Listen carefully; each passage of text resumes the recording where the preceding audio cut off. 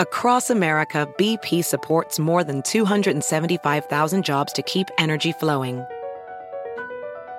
Jobs like updating turbines at one of our Indiana wind farms and producing more oil and gas with fewer operational emissions in the Gulf of Mexico. It's and, not or. See what doing both means for energy nationwide at bp.com/investing in America.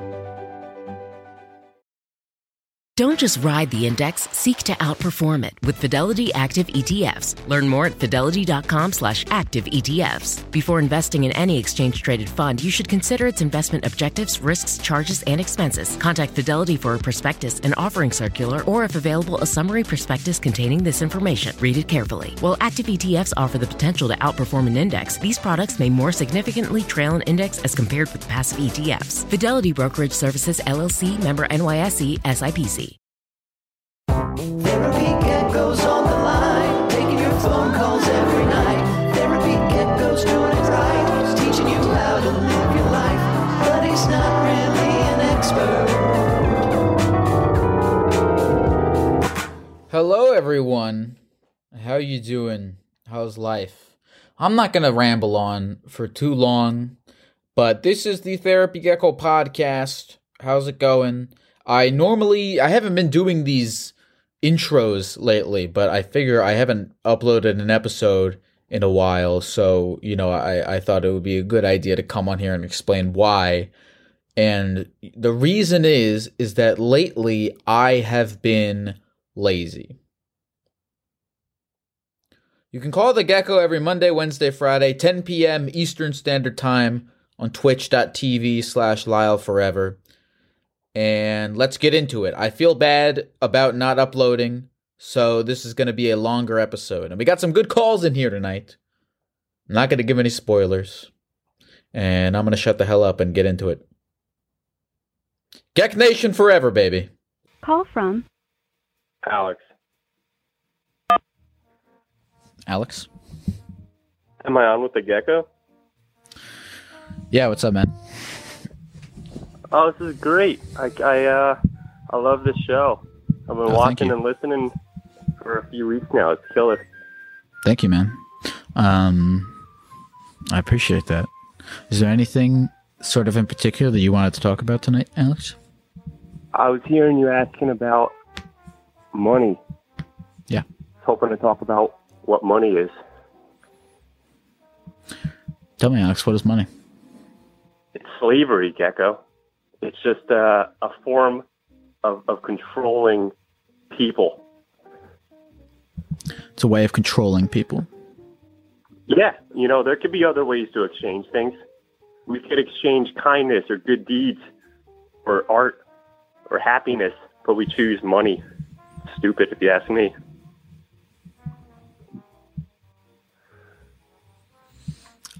I want to hear more about this economy that runs on exchanging kindness. I wish I had more experience with it. You know what I mean? Like, I don't get it day to day, but I think instead of valuing cash or valuing purchases, we can value how you make people feel. And I think there's ways to measure that.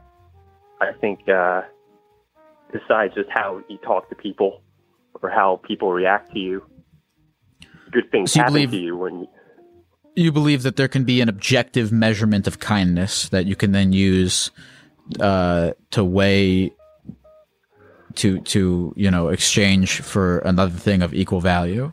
So, like, if I'm a level 9 kindness to you, you'll give me bread. And bread is worth level 9 kindness. Yeah, but even one step more than that, right? It's like, I won't exchange bread for your kindness. I'll want to give you bread, or I'll want to feed you because I recognize that you're kind. It's even moving beyond just a transactional sort of economy. We won't have like an exchange there. You know what I'm saying? It's like, how would you get the bread?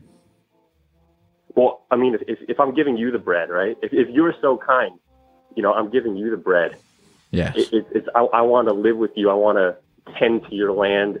You know, I want to plant your soil or plow your soil, whatever the. But I don't want everyone that I buy bread with. I don't want everyone that I buy bread from to live with me.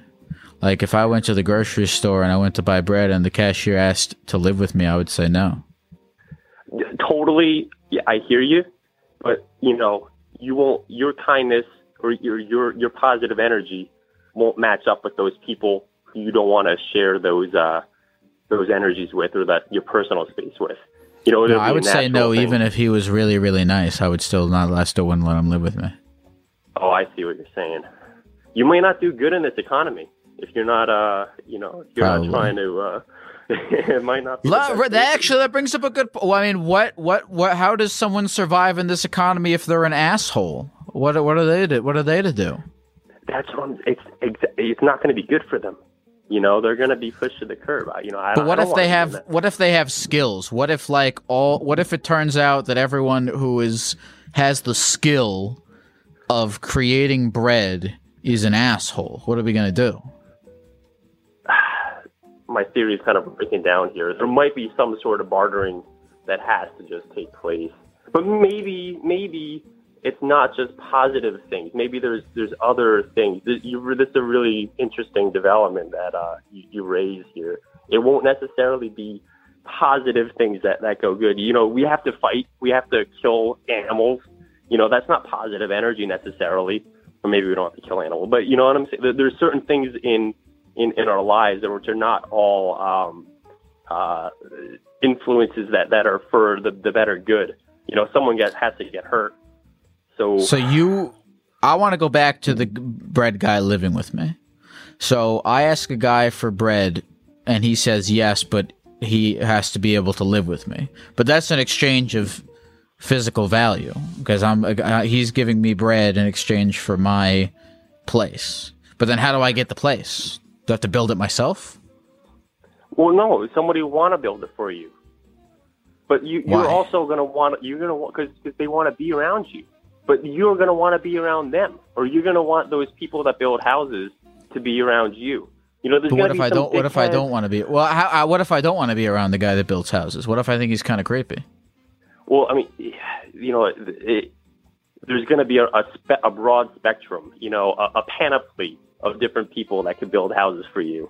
Just like you go to a supermarket. So I have to pick one of them to be friends with. You got to get a carpenter. You know, like if you're not gonna get a carpenter, if you think every single fucking carpenter is an asshole, then you're not gonna be living in a house. No, but that's the thing here. It doesn't matter if they're an asshole. I don't want to have to be friends with the carpenter just because he. I gotta reject this idea. I would rather give the carpenter money than be friends with him. I think that would be too much. Being kind to that many people all the time to get what you want. I don't like that idea.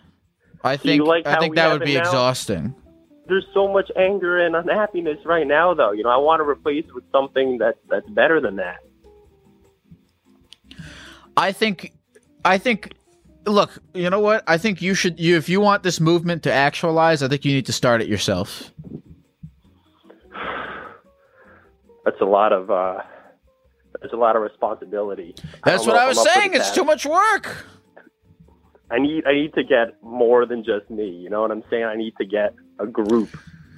Well, it starts with you, Alex. You think I have it in me, Therapy Gecko? We'll find out. I appreciate you, man. I'll talk to you soon. You too. See ya. Thanks. Call from Jonathan. To accept, press 1. Jonathan. Oh, shit. Did I get on? Yep. You did. Oh, snap. How's it going, Tim? It's all right. I'm trying to... whatever, man. What are you up to? Fuck all this shit. Tell me everything. Not too much, man. Just went to work today. Working call center. Work from home, so it's pretty chill. But I just miss, interacting with people and talking to people that aren't total dicks. Is like what percentage of the people you talk to at the call center are total dicks? I would say a good 98% of them. Really, 98%. Yes. There's so much you have to deal with. Managers on your ass. Just total idiots. But, you know, I get it, man. People have their problems. You know, they want to be heard, but you got to be a douche about it. What's the word? Now, wait, tell me what this call center, are the people being dicks? Are they like, are you referring to the people you work with or the people that you're calling? Or both? I don't do outbound calls, people calling to me. Before my current job, I'm kind of a serial call center worker, I guess you would say. I did like roadside assistance, and people would call in and they're like, their cars were all fucked up, or they're stranded on the side of the road cussing us out. We had to call tow truck drivers, which absolutely suck. But now I deal with people's money, and nobody likes their money being played with. You know what I mean? No. Yeah. Oh no. That's a tough gig right there. You having people call. You're the first line of defense when people are pissed off and they need something. They call you. Yeah, it's just hard sometimes to let it carry over in your personal life. Really? Like, do you ever feel bad about yourself from these people? Because I feel like the fact that they are, because they're not like, what's your name? Jonathan. Because they're not calling like, hey, I just wanted to call you Jonathan because I want you to know that I think you specifically, you know, suck and, you know, I hate you. They're calling because it's something that has nothing to do with you, but they're using you as the lightning rod to absorb their frustration. Indeed they do. But the way that people treat people is a huge thing in this world with everything else that's going on in the country. But, you know, treat others how you want to be treated. It's that simple. Don't be a douche. I mean, what's the worst? What's the worst it gets with these people? Well, either they're cussing you out, threatening to come find you, burn your house down. It's like somewhat like a Call of Duty lobby. So I've even had a dude tell me to find me and fuck my mom. But he really? Didn't. Did he do it? Nah. See, that's the thing. These people. I mean, I feel like you got nothing to worry about. These people are, you know, empty threats. But why did this guy tell you that he was gonna go to your house and fuck your mom? Well, basically, I gave him an answer he didn't want to hear, and I kept on repeating the same thing because he wouldn't understand. So he got all mad, and then he threatened to fuck my mom. And I did not take that personally. My mom is a very beautiful woman.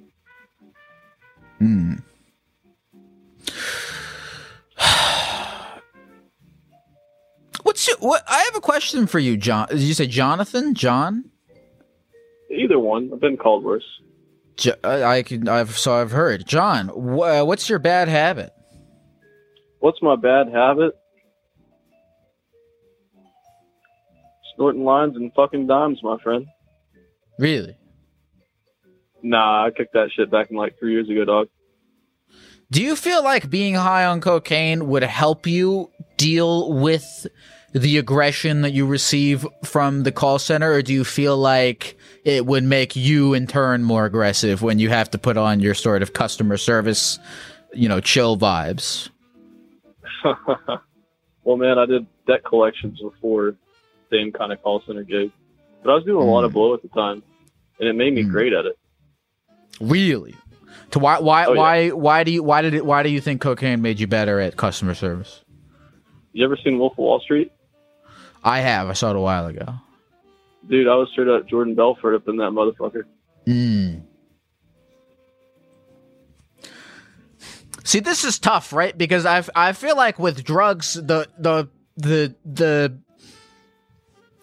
trajectory of it or whatever is, you know, it bleeds into these other parts of your life, and you're like, I can't show up at work because I'm high all the time. I can't function. But how do you kick a drug that helps you function better? That must be difficult because you don't hit rock bottom.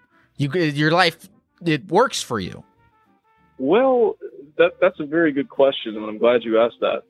Basically, it triggers a certain part of your brain that makes you feel a sense of accomplishment, like cocaine, for example. Yes. It gives you a sense of accomplishment, like basically. So you do something really good and you feel proud of yourself, it's instantly like that. Mm-hmm. However, it's a very difficult thing to come off of. Now, myself, I just stopped doing it. And it was very, very hard. Like, I got sweats, paranoia, just crazy shit. But it just takes passion to really want to get help. And some people don't really realize that. How long have you been sober for? 3 years now. Fuck, yeah.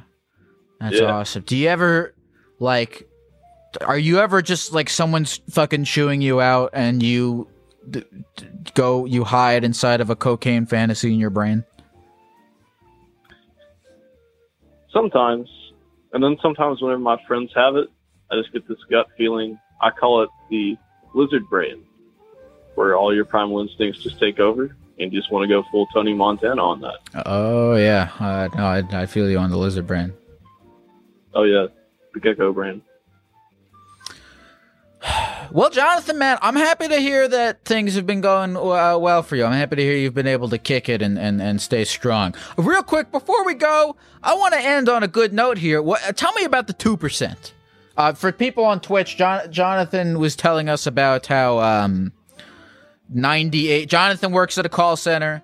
He said 98% of people he interacts with are huge douchebags. But I want to ask you about the 2% that aren't. Well, most of them are either younger people or people that actually need, that I can actually help them out with stuff. Because I work for a bank, but I do, like, check fraud. So people get their checkbook stolen or their check stolen, whatever else. And, like, if their case has been resolved, I tell them, like, yo, it's done. You dig? You feel me? They're like, oh, sweet, thanks, man. Or, like, if they get an answer they don't like it. Yeah. But it's very rare that we get good calls, and most of our calls are based off surveys. If our surveys ain't good, our supervisors bitch at us all day. So, but do you ever want to do something else? Do you ever want to, like, day trade, like what the Wolf of Wall Street did? Are you ever thinking about getting out of call center? Man, I've been thinking about doing that, or maybe audio engineering, something like that. Music's a big passion of mine. Beautiful, man. Well, Jonathan, man, congratulations on 3 years, and I wish you the best of luck moving forward. Appreciate you calling in and sharing with us. Hey, man, I appreciate it too, Lyle. Congratulations on your success. Gecko, and keep crazy. Hanging in there. Thank you, man. I appreciate it. You have a good night. You too, buddy. Bye. Hey, this is Lyle chiming in again to let you know that these next 3 calls, I will be accompanied by a guest.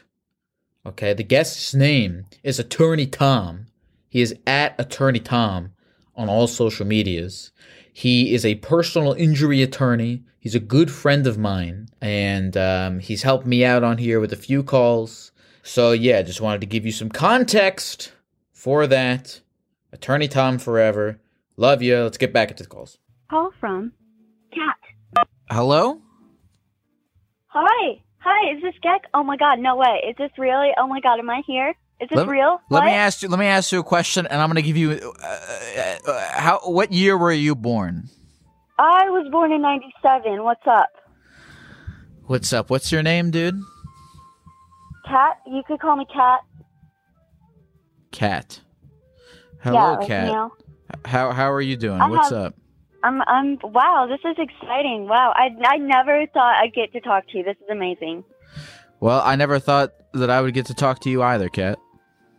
Yeah, what are the odds, Well, listen, I'm here with my good friend Attorney Tom, and we're out here asking people if they've ever been in trouble. Kat, have you ever been in trouble? Oh, yeah. Yeah, I've been in trouble. I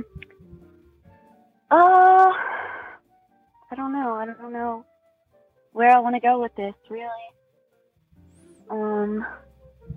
Yeah, I've been in trouble. Real quick, I have to ask. Real quick, I'm gonna break the whatever here, Tom. I have to ask. Is there like any fear of like, oh, I don't want to be in the situation where this story is being told because you're afraid of a liability or anything like that? I wanted to check with you about that. No, because because on that other call I saw you were getting nervous, and I had to check in. The other call was getting into some pretty polarizing race issues. Yes. And we're trying to have fun. We're trying to learn. Sure. We're trying to grow. Understandable. And we were going down a path that that could have ruined the whole rest of the stream. But no, I'm not concerned. People know that I'm just here as a guest and I'm not their lawyer, and we're having fun, and people can use their own judgment. On Tom. Hey Tom, I think it would be cool if he was like part of the green screen. Like if you could give him like a body, like he's just in a little like box on the stream. Oh, but you could have like put him in the green screen. I know, dude. I actually, you know what, Kat? I thought the exact same thing. Is like when I called Tom, like right before I called the show, I saw he was in front of his green screen. I'm like, fuck, we should have done like a thing. But maybe next time I'll, he and I will be floating through space and everything. Cool. But anyway, Kat, tell us. I mean, you said you don't know where to start, and look, start anywhere. It doesn't really matter where you start. Okay, well, I guess one time I got pulled over, and this was when I was like 20. I admitted to having a beer, and the cop was just like a really big dick, and I was driving fast, but I was like leaving work, and I was behind like other people I worked with, and like it was like 3 a.m., whatever. We're all just driving, and cop pulls me over. So I was like, yeah, I had a beer. Because he said he smelled it. He probably didn't smell anything on my breath. But was it you had one beer? Yeah. Okay. Yeah. And then, so he was like, oh, well, that's illegal because you're underage. And that's true. Yeah. So he ended up, I ended up going to jail that night for like 8 hours, and they took my breathalyzer, which ended up being 0, but I still had to go through like whatever class you admitted took like 2 months or whatever. Kat, had you got pulled over and said, "Officer, I'm not talking about my day," you probably would have just got a speeding ticket. You know what? Yeah, you're so right. And I wish I would have known that, but I was young, and no one ever tells you these things. It's they intimidate. It's intimidating. Yeah, but you never want to like just tell them like straight up, like, yeah, I've had anything. No, you can't do that. Look, you have to be respectful. You can't be a total jerk to them, but you also have to assert your rights. Officer, I'm not talking about my day. Why am I pulled over? Am I free to go? Yeah. They say, well, why aren't you answering questions? Huh? That's suspicious. Why aren't you answering questions? You've probably been drinking, haven't you? Officer, I'm not talking about my day. I'm sorry. I'm not talking about my day. I think he's just a dick. He seems like his wife cucks him all the time, and I don't think that, he's just not a good dude. He's probably racist also, so that's not good. But yeah, and I also just admittingly, I did have like a little bit of heroin on me, like in my underwear, so I had to hide that.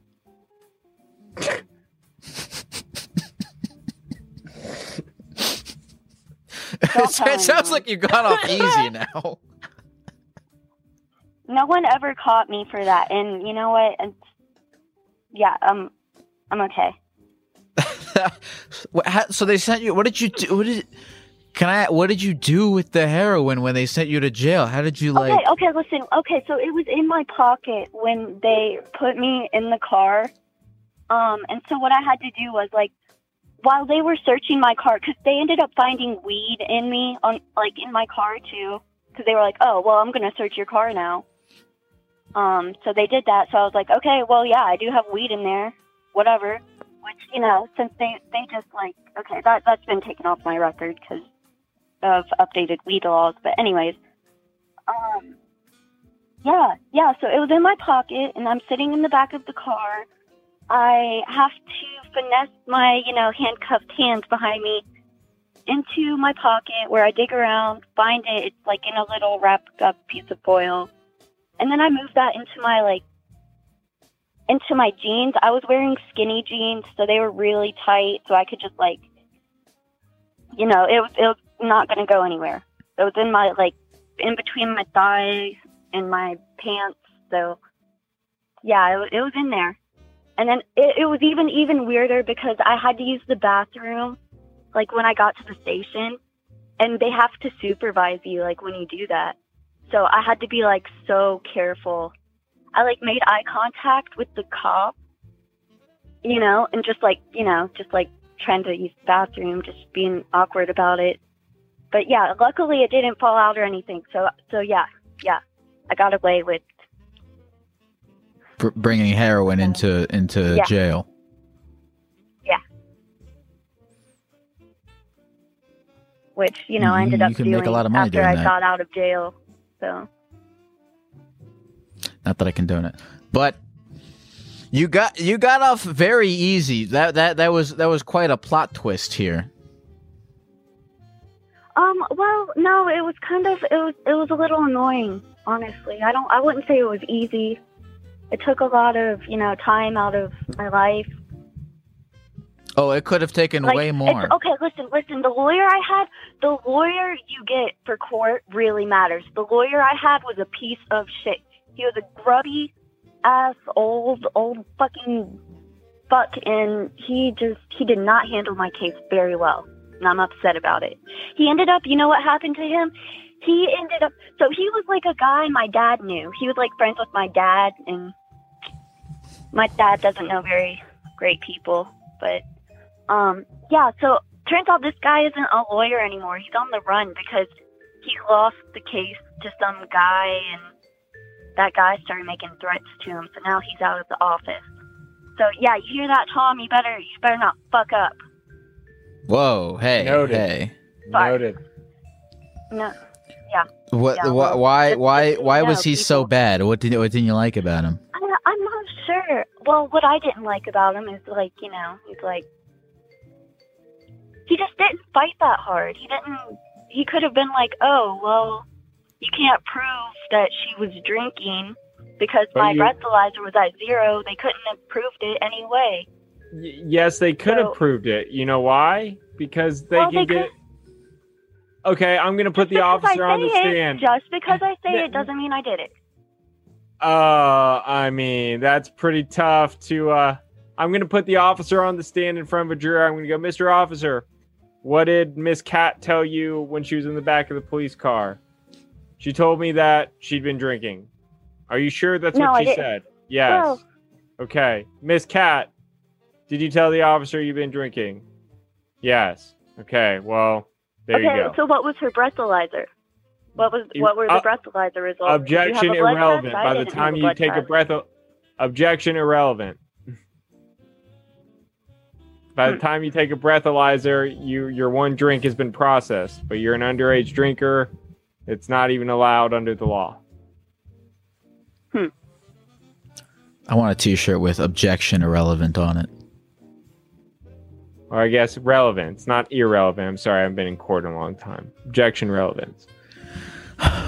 Well, Kat, I'm sure I'm sure that you've got lots more stories to tell, but I think we're about out of time here. Oh. Okay. But thank you for calling in and bearing your soul to us. Yeah. I'm just kind of bored. Aren't we all? Yeah. Thank you, Kat. I'll talk to you soon. Bye. Lyle, do we think that was real? You know what, Tom? I've been taking calls with strangers and having people tell me things for not a really long time, but I no longer ask that. I don't think it matters if it was real at the end of the day. I mean, I guess reality is just what we perceive. So, exactly. If we can I mean, that was a pretty clear picture in our head. So, I mean, it existed in our minds at the very least. Across America, BP supports more than 275,000 jobs to keep energy flowing. Jobs like building grid-scale solar energy in Ohio and producing gas with fewer operational emissions in Texas. It's and, not or. See what doing both means for energy nationwide at bp.com/investing in America. Ophthalmologist Dr. Strauss has seen firsthand how the metaverse is helping surgeons practice the procedures to treat cataracts. Cataracts are the primary cause of avoidable blindness. He works with a virtual reality training platform developed by Fundamental VR and Orbis International to help surgeons develop the muscle memory they need. The result? More confident, capable surgeons. And even more importantly, patients who can see. Explore more stories like Dr. Strauss's at meta.com/metaverseimpact. Hey folks, this episode is sponsored by Prize Picks. Football season may be over, but the action on the basketball court is heating up. Whether it's tournament season or the fight for playoff home court, there's no shortage of high-stakes basketball moments this time of year. Get in on the excitement with Prize Picks, America's #1 fantasy sports app, where you can turn your hoops knowledge into serious cash. Personally, Prize Picks graciously set me up with an account for myself. I made some picks for the NBA, and I did make a little extra money, which I of course put safely away in a high-interest savings account. Just kidding, I used it to buy candy. And you can get extra candy money too. Download the Prize Picks app today and use the code GECKO for a first deposit match of up to $100. That's the code GECKO for a first deposit match of up to $100. Pick more, pick less. It's that easy. Call from Sam. What's up, Sam? Oh, I'm doing all right. I'm actually pretty new to the Therapy Gecko. Oh, hell yeah. The Paralegal Gecko. So, but yeah, no, I have a list of crimes. You have a whole list? I mean, well, I don't know about a whole list. Well, here, let me tell you, look, let me tell you something about Therapy Gecko is we appreciate, when people come in prepared, Sam. So I'm glad you made a list. Yep. Like I said, I'm new, so I don't really know a whole lot. I actually just subbed today. Oh, thank you, dude. So. Well, what's number? Let's start at the top. What's on your list? I'd say probably the first was like criminal trespass. But that's really not that big of a deal. Well, what about criminal trespass? Is there a question or just the subject in general? Just the subject in general. I never really got convicted or anything for it. But when I was 17, I did get a DUI. Has that affected you in your later life? Yeah, because I couldn't drive until I was like 18. But then I also got my license taken away again because I had a fake ID when I was like 18. Did your fake ID have somebody else's name on it? Yes, my brother's. Yeah. It was also not even the same state. Some old man who looks like Santa Claus just took it from me at a sketchy gas station. Right on. Some random guy, he took it from you? Yeah. But I was like, hey, that's my license. I need it. But he scanned it under the machine and it said I was 1,000 years old, so it didn't work. Which is the thing, and I remember this like in high school when like people were using fake IDs and stuff. Like, which is the one that's worse? Using like creating a fake person or using someone else's thing? Which is the one you get more fucked for? Well, both. Well, I know they're both bad. Listen, here. Yeah, okay. Listen, chat. I'm not advocating for people to get fake IDs. However, if you have a fake ID, it's a lot better if you use your own name and just fake the date of birth. Because in the alternative, it can be identity fraud. And even if you create a name, like make up a name, odds are there's somebody with that name.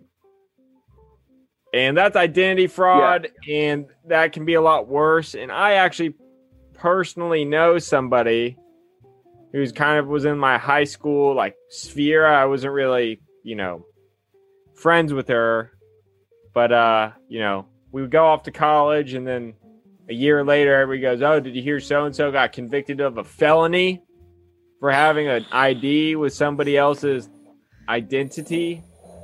I mean, that's a bad beat, Bad beat. Yeah, no. So, also that's kind of the thing that happened is, I went, and then the guy who was working at the gas station gave it to the police department, and then the police department came to my house, and then they tried to arrest me for impersonation of someone else. But then they realized that it was just my brother's fake ID that he gave to me after he turned 21. Wait, so it was your brother's fake ID, but it was your brother's like it was shitty his brother's brother's real name? ID that he was using. Oh, okay. No. It was his brother's fake. Oh. So he got it when he was underage, and then he just gave it to me because we kind of like look alike.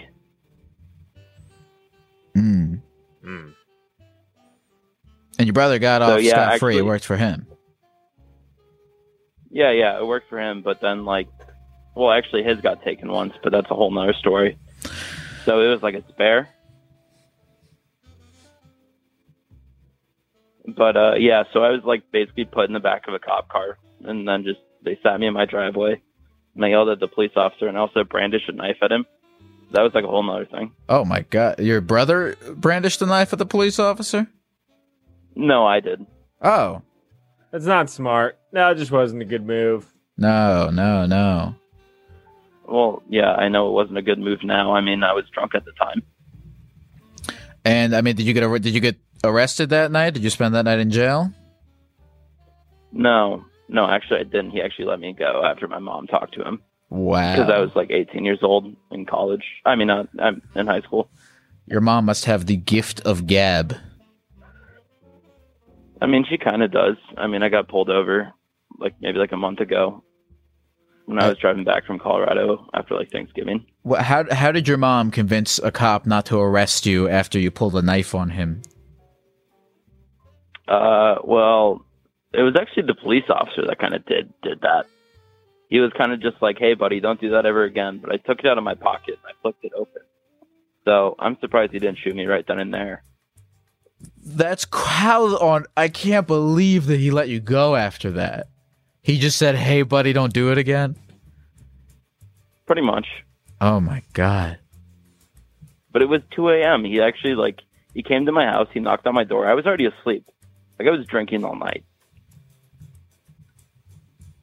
And then he came to my door. My mom woke me up. She's like, put some pants on. There's a police officer who wants to talk to you. But, they always kind of stop and ask if you have any weapons before you get in the cop car. Okay.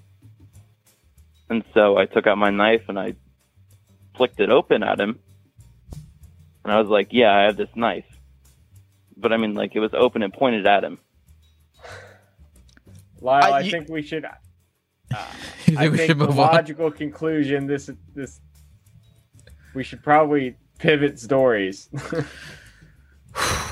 Yeah, that's probably. Let's just recap it with you're very fortunate, and yes, that probably would not have been the same outcome. I mean, I should be dead for a lot of people. Yeah, I agree. I mean, what did you say your name was? Sam, what are you doing now with this second chance at life that you've been given? Currently nothing. I've been trying to get jobs. I had a job at a bar, but didn't work out. It didn't work out because it didn't show up. That will generally do it. Mm-hmm. Why didn't you show up? Because it was very toxic workplace environment. I was only working there for 2 weeks. Oh, so why'd you apply in the first place? Did you not know it was toxic until then? No, I mean, I didn't. So I worked there for 2 weeks, and I was like, "Hey, this kind of messed up. Well, what was toxic about didn't show up.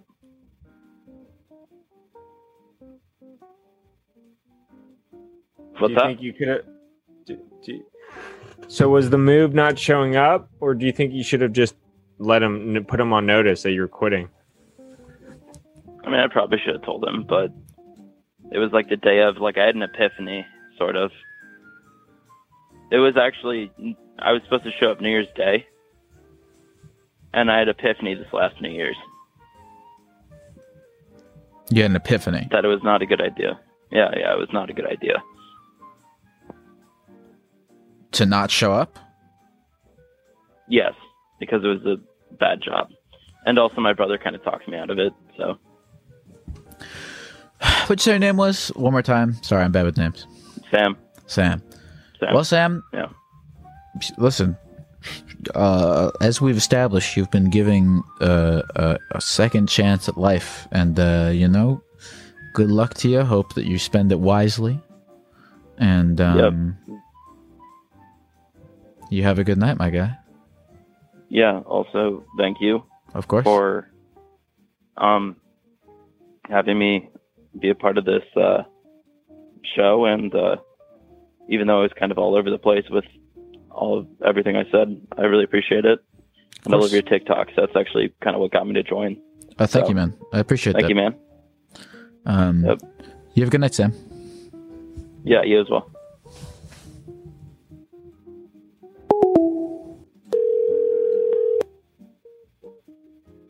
Hello? Hello. How are you? I'm good. Can you get any closer to the phone? I'm at the phone right now. What's your name? Can you hear me? Oh, I can hear you. What's your name? Caroline. Caroline. My name's Caroline. How are you doing, Caroline? I am fantastic. How are you? I'm doing all right. Caroline, do you have anything on that you just want to get off your chest, Caroline? Okay, so this is a lawyer and, right, and you were asking if you've done any crimes. Mm-hmm. I think I have some crimes to admit to. Okay, sometimes I scam old men off the internet for money. Ooh. I think that's a crime, isn't it? Well, hold on, let's go into this. Are you promising something that you're not delivering on? Yes. Okay. I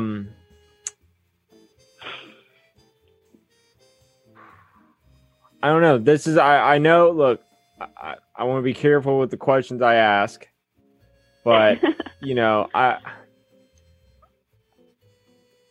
I would think that like, are you talking about like a sugar daddy type of site? Yeah. So I have done like the cam model stuff before, and that has given me like a following of old men, and sometimes they message me and they're like, hey, I'll pay you for this, send it to me, and I'm like, all right, send me the money first, and then they send me the money and I blocked it. Yeah. No, I think under those pretenses, that's probably a scam. I would even go as far as to say that you have an oral contract, if not maybe even a written contract, if it's over text, for money in exchange for services, and you're not performing. Now, the logical follow-up to that is, generally, I would anticipate nobody wants to follow through with enforcing that through court because, one, it would be embarrassing for them, and two, lawyers charge hundreds of dollars an hour. I'm not sure how much you're particularly charging, but if a lawyer is going to work on a case for a minimum of 100 hours, it would have to be a substantial amount of money that you are charging for it to make economic sense for them to bring a lawsuit against you to enforce. But yeah, I mean, I think technically what you're doing is scamming. But now these services that you are claiming that you are promising but not delivering, are they in the first place legal services? Are they legal services? I don't know. I'm not sure about the laws on that and stuff. I probably should before I do it, right? But well, it's like OnlyFans is legal. Yeah, I mean, so long as you're, an adult, which you are, and the other person's an adult, and it's all an exchange over phone. In some states, not to get too into it, but like in Nevada, like prostitution, right? But that's, I'm pretty sure, the only state where that's illegal. But we're not talking about that. Hey, my girlfriend's here. We're talking about OnlyFans. We're talking about OnlyFans and prostitution. Yeah. Hey, Rachel, how are you? My back hurts. So she came at a good time. Hello. So you were into cam modeling, but you got out of it. Yeah, I did it for a while, and then I got out of it, and I had a boyfriend that was like, "You can't do that." So I was like, "Okay, whatever," because I was dumb. And then I broke up with him, and now I have a lovely girlfriend, and she sometimes helps me out with these acts. I don't do it like all the time, and I don't do it for like large amounts of money. It's just whenever I'm like feeling a little crazy and somebody's DM'd me and they're like, "Can I get this?" You know what I mean? Mm-hmm. Just occasionally. It's not all the time, but it is, I think, the only crime that I have. But if you have like a bunch of, what I'm curious about is if you have a bunch of followers, like, are you still doing like, not like scamming people, like actual like cam modeling or like OnlyFans or anything? Okay, I did. It was just like a cam. It was just like a cam site. Yeah. So I don't do it as much anymore and then it's a cam site, and then I stopped doing it, and then I started doing it again. But some of them found out my Instagram somehow, and then also I just have some creepy men that follow my Instagram and ask for things, because creepy men often do that to young women on social media. So are you glad to be, out of this world of camming? I'm sort of indifferent to it, really. I was fine with it, and then I found out one day, I don't know why I didn't know this, but I looked up my username, and I looked up my username, and in the images it's just like everything, and I was like, I can't do this anymore. Because I also used my username for like other, I don't know, like just sites where, or like my private Snapchat or like senses that I have, and I was like, I cannot do this anymore. So I don't want our gay babies to see you. Yeah. I'm with my girlfriend right now, actually. So we have both been calling the number a lot. She finally got it. I want to hear about her crimes as well. Okay, here's Lily. Her name's Lily.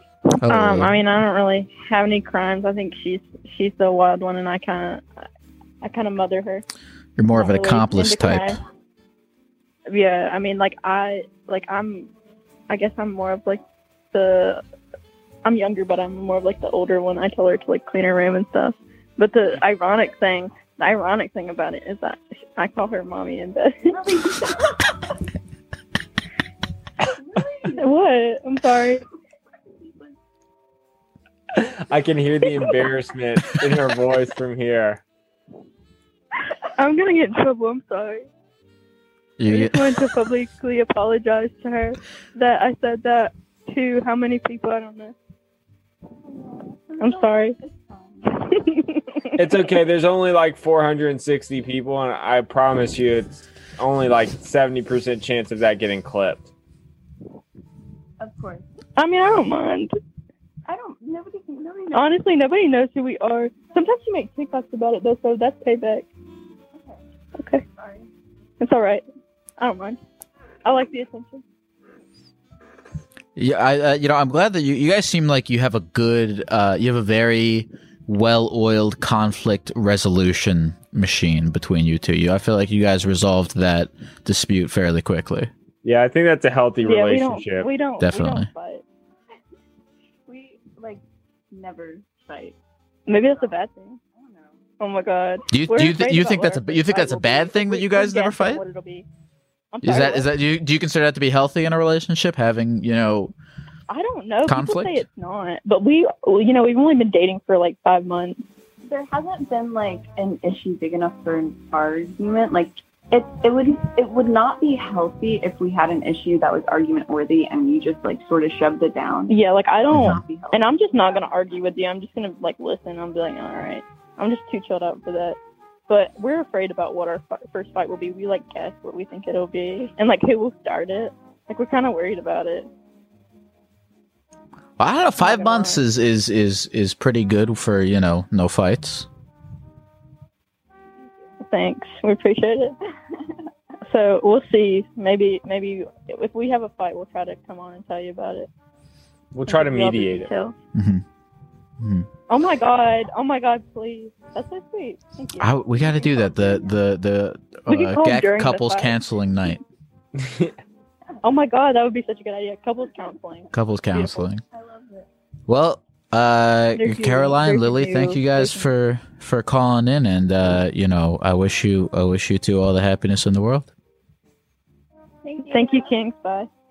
Good night, guys. Bye. Yeah, so that's totally scamming, Mm-hmm. It's totally. Yeah, I was hesitant at the beginning, I thought maybe she's going with the direction like, she's like just flirting with these old guys and they just throw money at her, and I would have said that's the old guy's problem, Right. But she was promising photos or services, and just took their money and blocked them. But you were totally correct when you're like, well, all right, who's gonna go to file a lawsuit against someone for not sending them right whatever. I mean, totally, it's totally unrealistic on the civil side for somebody to go through that process. It'd be embarrassing, it'd be expensive, and you're probably only arguing over like a few $100. I do wonder if there's gotta be someone who's not embarrassed at all who there's got to have been a lawsuit about that at some point in history. I bet, yeah, 100%. I'm just playing the statistics, 99. There's probably some guy, there's been people who have spent hundreds of thousands of dollars suing over like $100. Like, it's just the principle of the matter. Yeah. Like that kind of thing. So if somebody really had it out for Miss Caroline, mm-hmm. But I mean, come on, let's get real. And then if that ever happened, Caroline could just be like, yeah, here's your money back. Go away, Right. So she's got a good thing going. Not that I endorse any illegal activity of any kind. Hey, this is Lyle chiming back in to say that if you are enjoying the podcast that you are currently listening to and you would like to support the production of said podcast, then you can head on over to www.patreon.com/LyleForever and sign up for the Patreon for only $5 a month. You can get access to exclusive streams, access to the exclusive GEC Legends Discord, and access to wonderful feelings associated with allowing me to eat food and live in a place, which I need to not die, which I need to be able to be alive, which I need to be able to do this podcast. It helps out a lot. If you don't want to because you want the money for something else that costs $5, that's fine too. That makes sense. I understand either way. Also, be sure to check out the Therapy Gecko souvenir shop at www.therapygecko.com to purchase yourself a magical souvenir to commemorate our travels throughout the Gecko universe. And that's it. That's my ad read. There's no sponsors, just the merch at www.therapygecko.com and the Patreon at patreon.com/LyleForever. And that's it. I'll shut up. Let's get back into the calls. Call from John. John. John. Hey, Gecko. How are you, man? I'm all right. How are you, John? Man, I'm hanging in there.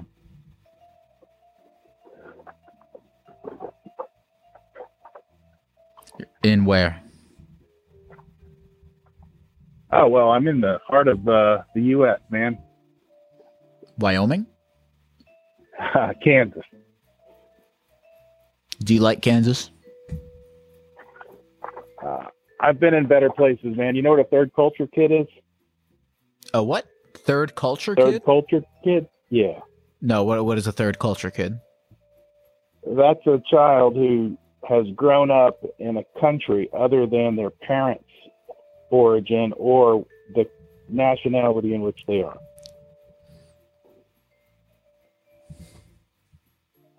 So, I just wanted to tell you a story, man. I caught you about, I don't know, an hour ago. Please. Yeah. Can I go with, I'm sorry, you got something? No, don't be sorry. You want to tell me a story? Yeah.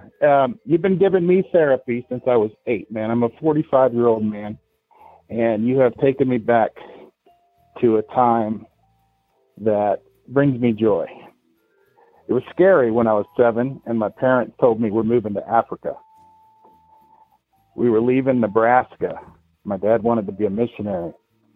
And we got to Liberia 5 days before I turned 8. And the first night we were there, we went to our new home, and up in the corner of the room was a gecko. And my mom got my sister and I, and she was 4, and said, "Hey, we got a pet. It's a gecko. Look, what should we name it?" And we named it Peter. And we were like, all right, cool. We lived there for a couple days, and we moved to a new house.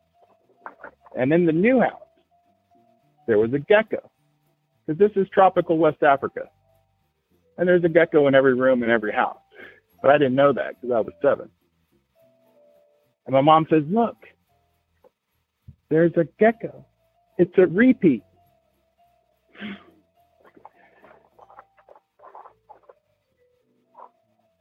And so being 7, growing up overseas in a strange foreign country, I got comfort every time I went somewhere and I saw a gecko. It's the weirdest thing, man. I may be crazy, but I just caught you tonight, and I thought I'd listen in and try to give you a call and tell you my story. That's all I got for you, man. Tell me what is it about these geckos that give you comfort? They reminded you of that time in your life? Yeah. Well, we always called geckos repeats now in my family. So we got little like stuffed beanbag geckos and stuff that we got from, mementos and things like that. But it was just being 7 and having been uprooted, growing up in, the middle of the country in the U.S., and then all of a sudden you're flying like 3,000 miles across the world, and you land in this country 7 degrees north of the equator, and it's 98 degrees all day, every day, and you walk out and you've got no friends. Everybody's African. You're white. You're just this little kid, and having some continuity in your life. It wasn't a big deal. It's not really a big deal. It's just cool that you're a therapy gecko, and it took me back. But I love that you call them repeats. Yeah, that's right. My mom, her sense of humor, she gave it to me. Do you think of that every time you see it? I mean, I don't know how often you see a gecko out in the wild before the stream, but do you think of that every time you see a gecko out in the wild? Ever happens? Yeah, it's totally a family joke, So every time I see a gecko, I think back. Yeah, absolutely. How long were you in Liberia for? I got there 5 days before I turned 8, and I was there at Christmas in '89 when the Civil War broke out. And we had just left. We got the call 5 days at Christmas, basically, is when the rebels came in the country. And we got the phone call, and I'm in 9th grade, and my parents go, "Hey, John, Stacy," that's my sister. They said, "There's been a coup. The rebels have come in from Nimba County, and they're trying, they're marching on the Capitol." And as a kid growing up, in school, we had a coup every year. Like, it was, once or twice a year, somebody would try to overthrow the government.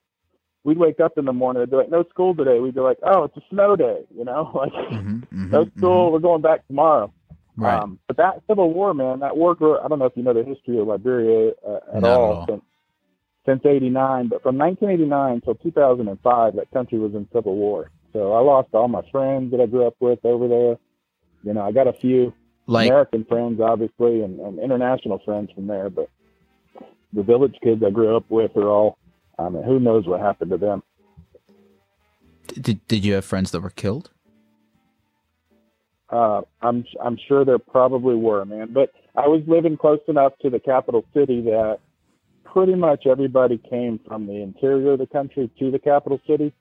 So the fighting arrived eventually, but by then it was pretty much a done deal. It wasn't, I don't think any of my friends ended up being child soldiers or actually being killed at all. But it is quite possible. That's good. So you were there. So let's see. So you left in 9th grade. Right. Left in 9th grade, fully expected to go back, spend the next 3 years of high school in Liberia before I graduated and come back to the States. But because the war broke out, my parents got reassigned, and I ended up in Nigeria instead. So you stayed in Africa. You didn't go back to... When did you eventually go back to the U.S.? I came back to the States for college. But from 3rd grade all the way through the end of high school, man, I was in Liberia, Nigeria, West Africa for all but 16 months. Wow. What was it like coming back from... What was it like going to the U.S. from Africa and still, you're white and you have a, American accent, but, the culture is still, different from what you've been growing up in. Yeah, a lot of people have a lot of trouble with that. There's a lot of missionary kids that have trouble with that. I didn't. I'm a bit of a chameleon. I kind of fit in everywhere, Okay. You had less trouble. You say so you would consider yourself adaptable in general. Yeah, absolutely. I'm flexible. There's no question about that. Mm-hmm. Yeah, I go anywhere. I got friends all over the world, all different nationalities, all different races, all different religious backgrounds. My parents I heard you talk about your bar mitzvah and you hadn't talked to God since. I pretty much don't go to church anymore either, even though I grew up on the mission field. Oh, yeah? Is that a conscious decision? Did you decide to leave the church for any particular reason? Not really. A little bit of it's blowback on what happened with my dad, though. He had been working and pouring his soul into theological education by extension, which was a program of taking seminary classes to leaders of churches that couldn't come to seminary. And they axed that program after about 15 years of him doing it. And the way they handled it wasn't very impressive. He left the mission field, came back to the States, and he pastors a small church now here in Kansas, 38 people. But how does he feel about the fact that you don't go to church anymore? He's not happy about it, but he'd like for me to come with him, but go to their church, but I don't. But they don't bug me about it. It's good they don't bug you about it. No. What do you do now? Oh, I'm in corporate finance. I look at mergers and acquisitions. I'm trying to figure out how to finance solar power plants in a regulated utility environment. It's pretty boring, very math and finance based, but it is what I do. My talent. I enjoy numbers, always have.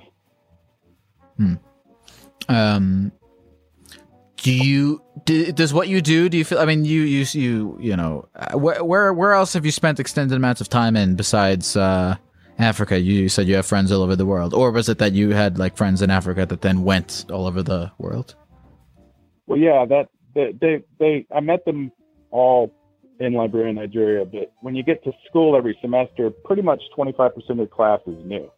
You know, people are going on furlough. They're coming back after a year being gone, that sort of thing. So you're always constantly making new friends and losing friends. I mean, the only constant in your life is the fact that your friends are going to change. People are going to come and go from your life.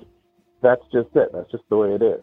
I don't have you asked another caller how many, close friends he had.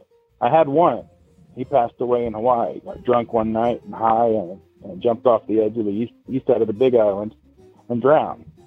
Sorry to hear that. And I appreciate it. It was, 18 years ago. But yeah, people come and go. You make fast friends. When you see them again 10 years later, you pick up like it never happened. Like, you never missed them. Totally. Yeah. So. Are you married? Going through a divorce, man. So. Sorry to hear that. But, yeah, I appreciate it. Yes, I am married. I got 2 kids. They're wonderful. One's a senior. One's a sophomore in high school. Awesome. Yeah. Have they been? Are they well traveled? Did you take them around different places? Have you taken your kids back to like Africa to show them sort of where you grew up? I have not yet. The last time I was in Africa was in 1997. Wow. Yeah. Well, what were you doing back there? Well, I graduated from college, and my sister was graduating from high school, so I went back for her high school graduation. Nice. That was it.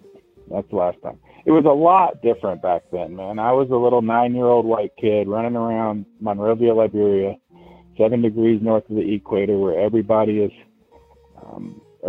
black, and they watched out for the little kids. They watched out for the little white kid. They didn't, have people trying to kidnap you and hold you for ransom. That's what's happening out there now. It's a horrible place to be. But it wasn't like that when I was there in the 80s.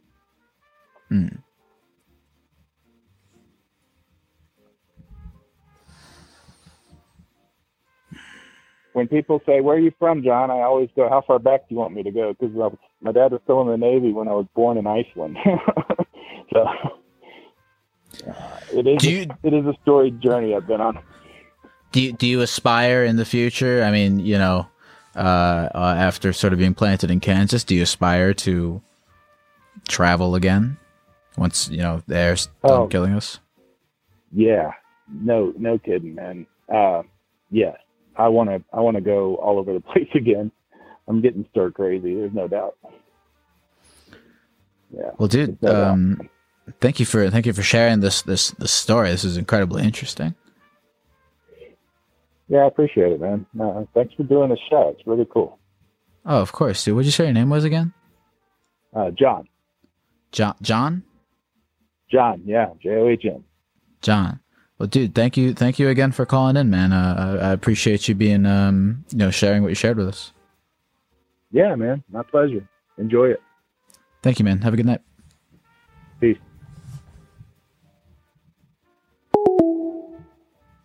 Call from Olivia. Olivia. Hello. What's your confession, Olivia? I don't like my roommate too much. Why don't you like your roommate? I think it's just that we're living in such a small space, and I'm not very social. It feels like, I'm forced to have social interactions constantly when, I would rather not. Is it that you don't like your roommate, or you just don't like to socialize? Maybe I just don't like to socialize. But maybe part of it is because she does like to socialize, so that makes me not like her as much. Does she do you think she gets upset with you for not wanting to talk to her?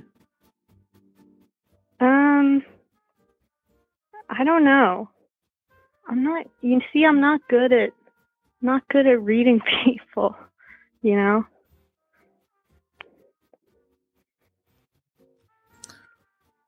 How did you two meet? We were paired as roommates. I'm in college, and we were paired as freshmen. We just like stuck together. So, you know, it was at first it was like she is sort of one of my only friends, but at college. But it just gets tiring, you know, living with someone for so long. Little things start to build up, you know.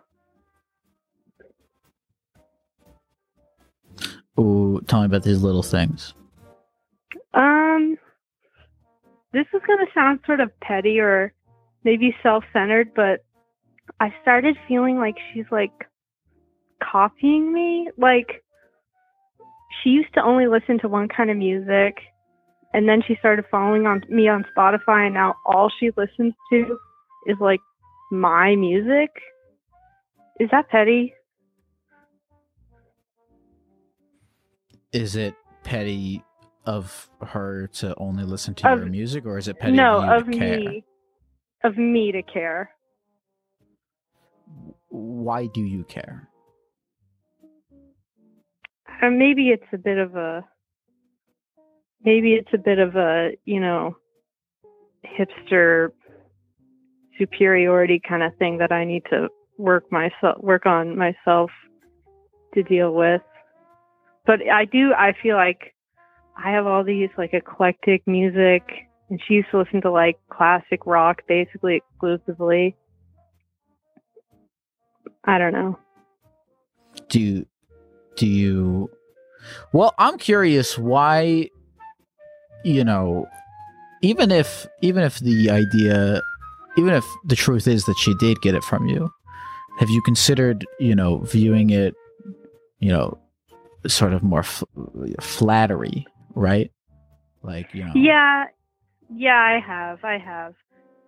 It's just, you know, I think it's just one of those things where when you live with someone, and especially now because we don't go anywhere ever, and I just, you know, I hear her in the shower and she's listening to like the same 3 songs over and over, and there's songs that I know that I like that I kind of don't like anymore because she listens to them so much. You know, it's why does her listening to them, do you not like them because she started listening to them? No, I mean, it's just from hearing them so much, I guess. I've never really understood why, like, people view an art thing differently because of the other people that like that thing. Yeah, I see what you mean.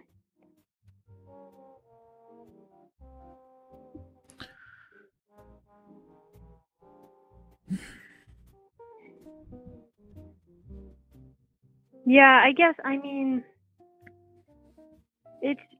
but hearing the same thing over and over, you know, that's going to bother anyone, I think. Like, I'll ruin songs for myself from listening to them too many times.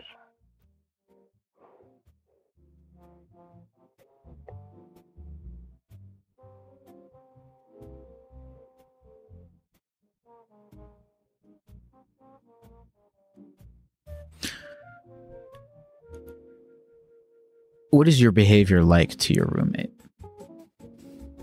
Do you ignore her when she tries to talk to you? No, I don't ignore her. I'll say something, but I'll try to say it in a way that indicates I don't really want to talk right now, and right now is most of the time. Like, but that's kind of how I am with a lot of people, actually. Like, oh, what are you working on? And I'll just like say what it is, and then, you know, nothing else. Do you have a lot of friends? Or do you have at least a small group of friends? Yeah, most of them are from high school though, so I don't see them very much anymore, but at college I've only made like 2 or 3 real friends. Olivia's pretty good. I think so. I don't know. I've never thought friendship should be measured in quantity anyway. You enjoying the rest of your college experience? Well, it's been kind of ruined. I'm about to graduate, so like, big chunk of my time's been trashed, basically. Well, what's next for you, Olivia? Who knows? My parents, I think, want me to go to some kind of grad school, but it's too late to apply to that for next year, so I'll have to at least take one gap year, which I'm looking forward to. What are you going to do during the gap year? I don't know, apply to some kind of internship or something. I would like to travel somewhere. I don't know. I'm just sick of school, honestly. I feel like I need a break from it. Oh yeah, school sucks. I'm very grateful that I never have to go to school ever again. Yeah, I mean, I've always been good at it. I'm just so worn out from it. Well, Olivia, I wish you the best of luck in whatever endeavor you decide to pursue next. Thank you so much, Gecko. I love you. Of course. I appreciate you, Olivia. Talk to you soon. Thank you for sharing. Bye. Call from Megan.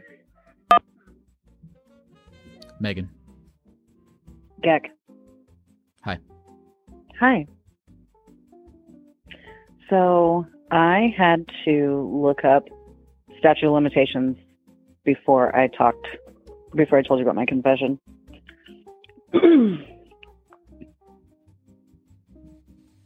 What are the statute of limitations? Well, statute of limitations is how long I have before I could get in trouble for something or before I can no longer get in trouble for something. How long has it been? It's been 20 years. What's been 20 years? Since I had committed identity fraud. Why did you commit identity fraud? Well, it wasn't like I made this big plan to do it. I had some friends that did something stupid, and they stole, like, some chick's wallet when they were helping her change her tire, and she was, like, all drunk. It's a whole long story. Nonetheless, we went to the mall the next day and spent somebody's money. And I still feel guilty for it because it wasn't really obviously mine. Excuse me. And all we got was, like, stupid shit. Like, went to the Gap. What'd you get at the Gap? I got a really cute, like, white sundress. It's weird that I can still remember that. Probably because I still feel guilty. What's the most expensive thing you bought with this woman's credit card? Was a pair of Doc Marten boots that were like $120.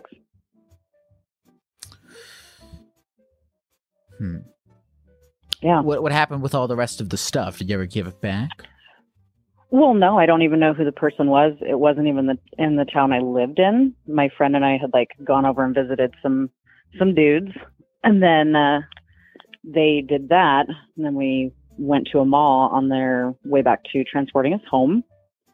And so, like, I just had those boots for a while and that dress for a while and felt guilty.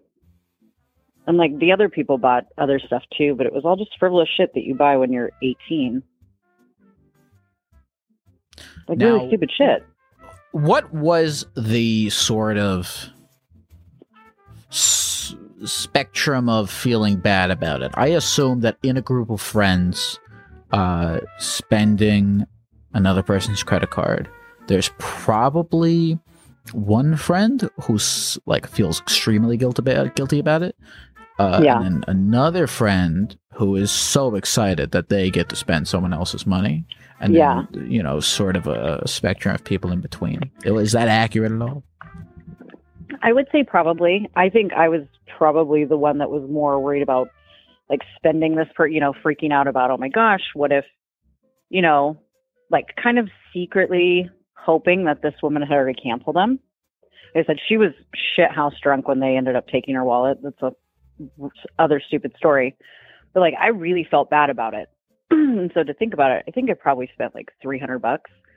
And the dudes we were with, they were the ones that were like super excited to, you know, and it was back when they still had Sam Goodies and shit. So they're buying like CDs. What was the most expensive things the guys bought? Oh God, I can't even remember. Like electronic shit, I'm sure. Because we all just kind of split up with our cards. So how did this end? Did you ever get the cards back? No, we actually like broke them into pieces, like little tiny pieces, and then threw them out the window down the freeway. Oh. Yeah. It was 20 years ago. I still feel really bad. Which freeway? Maybe someone will come along and glue them back together. Because the statute of limitations is up? Yeah. I mean, she's probably canceled them by now. I'm going to hope. I mean, like they found this woman in a ditch.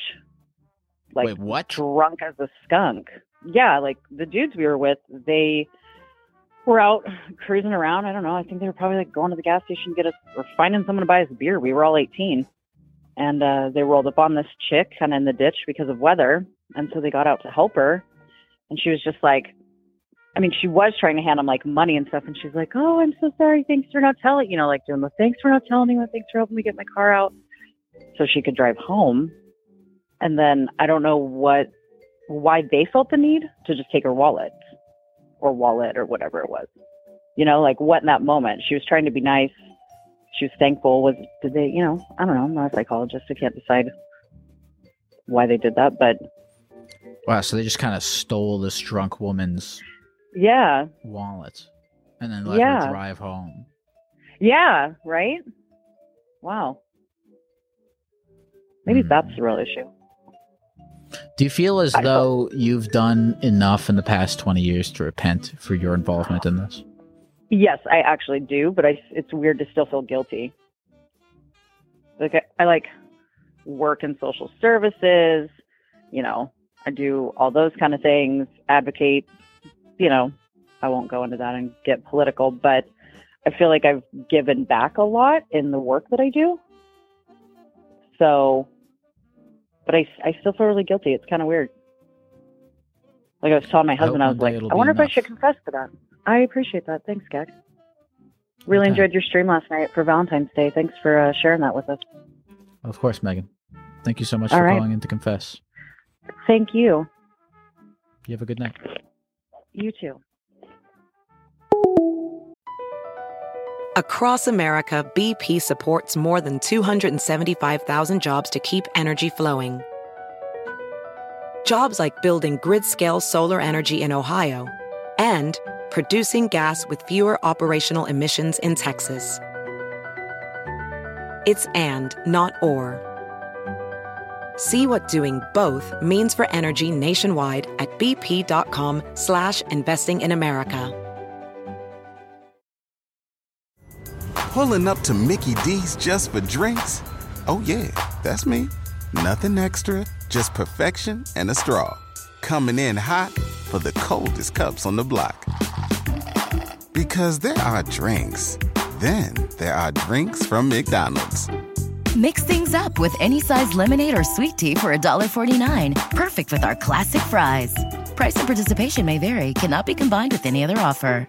Ba-da-ba-ba-ba. Call from Phil. Phil. Call from Phil. He's behind.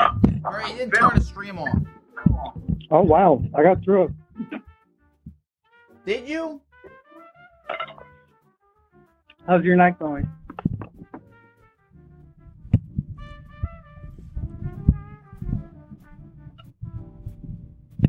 It's going all right. How was your night going, Phil?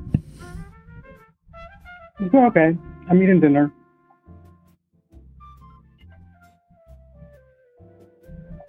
What's for dinner, Phil? Enchilada, rice, and beans. Did you make it or did you buy it? I bought it. Where'd you buy it from? A Mexican restaurant down the street. That's pretty good, man. For a second, I thought you were like the kind of dude that like makes enchiladas for himself, and I was about to be really impressed. Oh no, I don't know how to cook. I don't know how to cook either. It's hard. It's too hard. It's too hard. Too much. It requires too much energy. Do you have a lot of energy?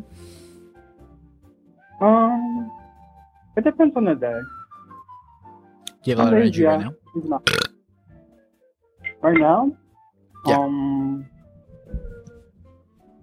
Yeah, I guess so.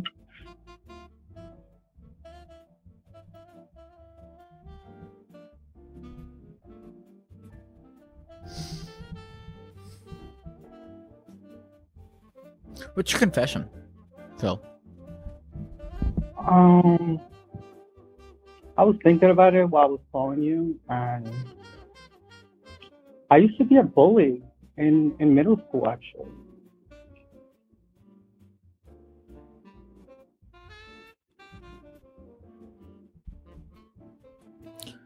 Used to be a bully. Yeah, I think about it sometimes. What did you do? Randomly. I was part of a group of friends that didn't behave the best, and they would occasionally make fun of someone in our own group of friends. Now that I said that out loud, actually, they were not really friends. They were kind of assholes.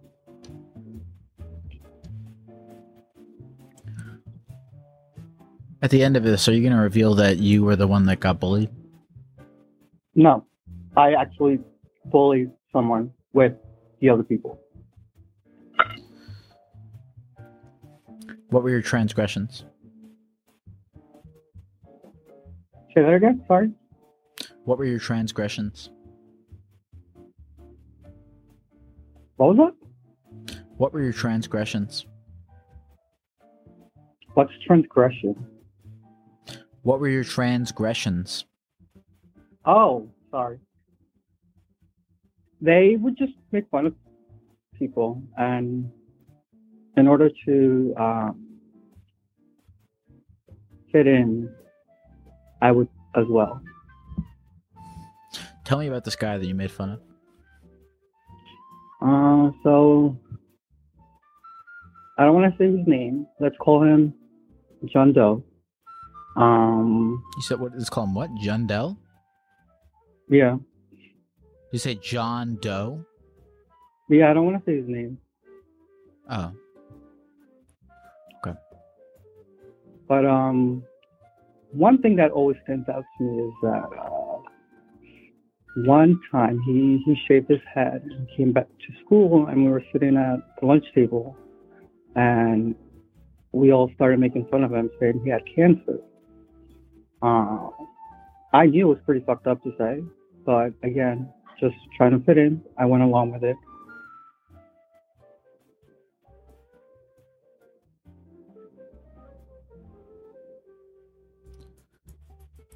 When's the last time you saw John? 2010. 2010. Because I was in 10th grade and I moved away. Do you know where John is now? Do you know what he's doing? I randomly look him up on Facebook and Instagram. He doesn't post much, but he's on there. How's he doing, from what you can tell? From what I can tell, he's doing all right. It's hard to tell, though, because I'm not his friend on Facebook or Instagram. I just view whatever is public.